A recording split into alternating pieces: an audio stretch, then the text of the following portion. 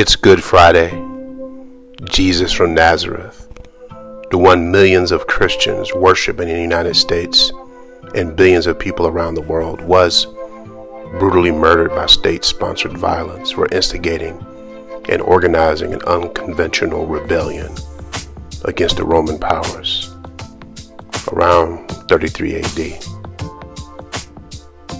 When you think about it, you think there'd be more unconventional rebellions all over the place, wherever people say they follow Jesus. Holy Saturday, the day after Jesus' assassination, crucifixion, silence in the tomb. It seems the powers have won. Their overwhelming force feels insurmountable. It appears that love and justice never had a chance. The Jesus movement that gave hope to thousands, made up of the poor, women, children, fishermen, disabled, lepers, the repentant rich, and strangers, was just a flash in the pan.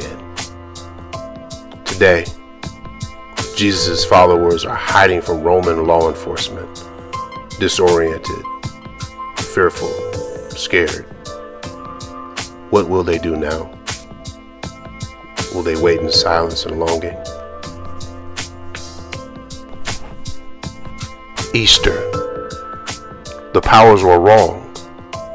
Love cannot be stopped. He is risen.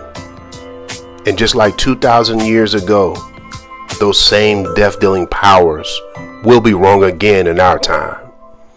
Love is rising again. Even though the powers daily crucify many, they must be reminded that the same Spirit that raised Jesus from the dead is in us. The uprising of Jesus is here too.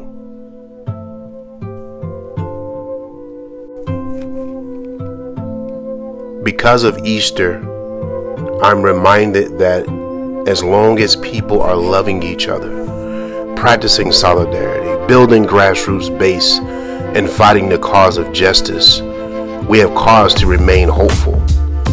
We do not have time to despair. Hope is in the actions being taken by untold thousands fighting for a better world. The day that no one is building and fighting will be the day we should despair.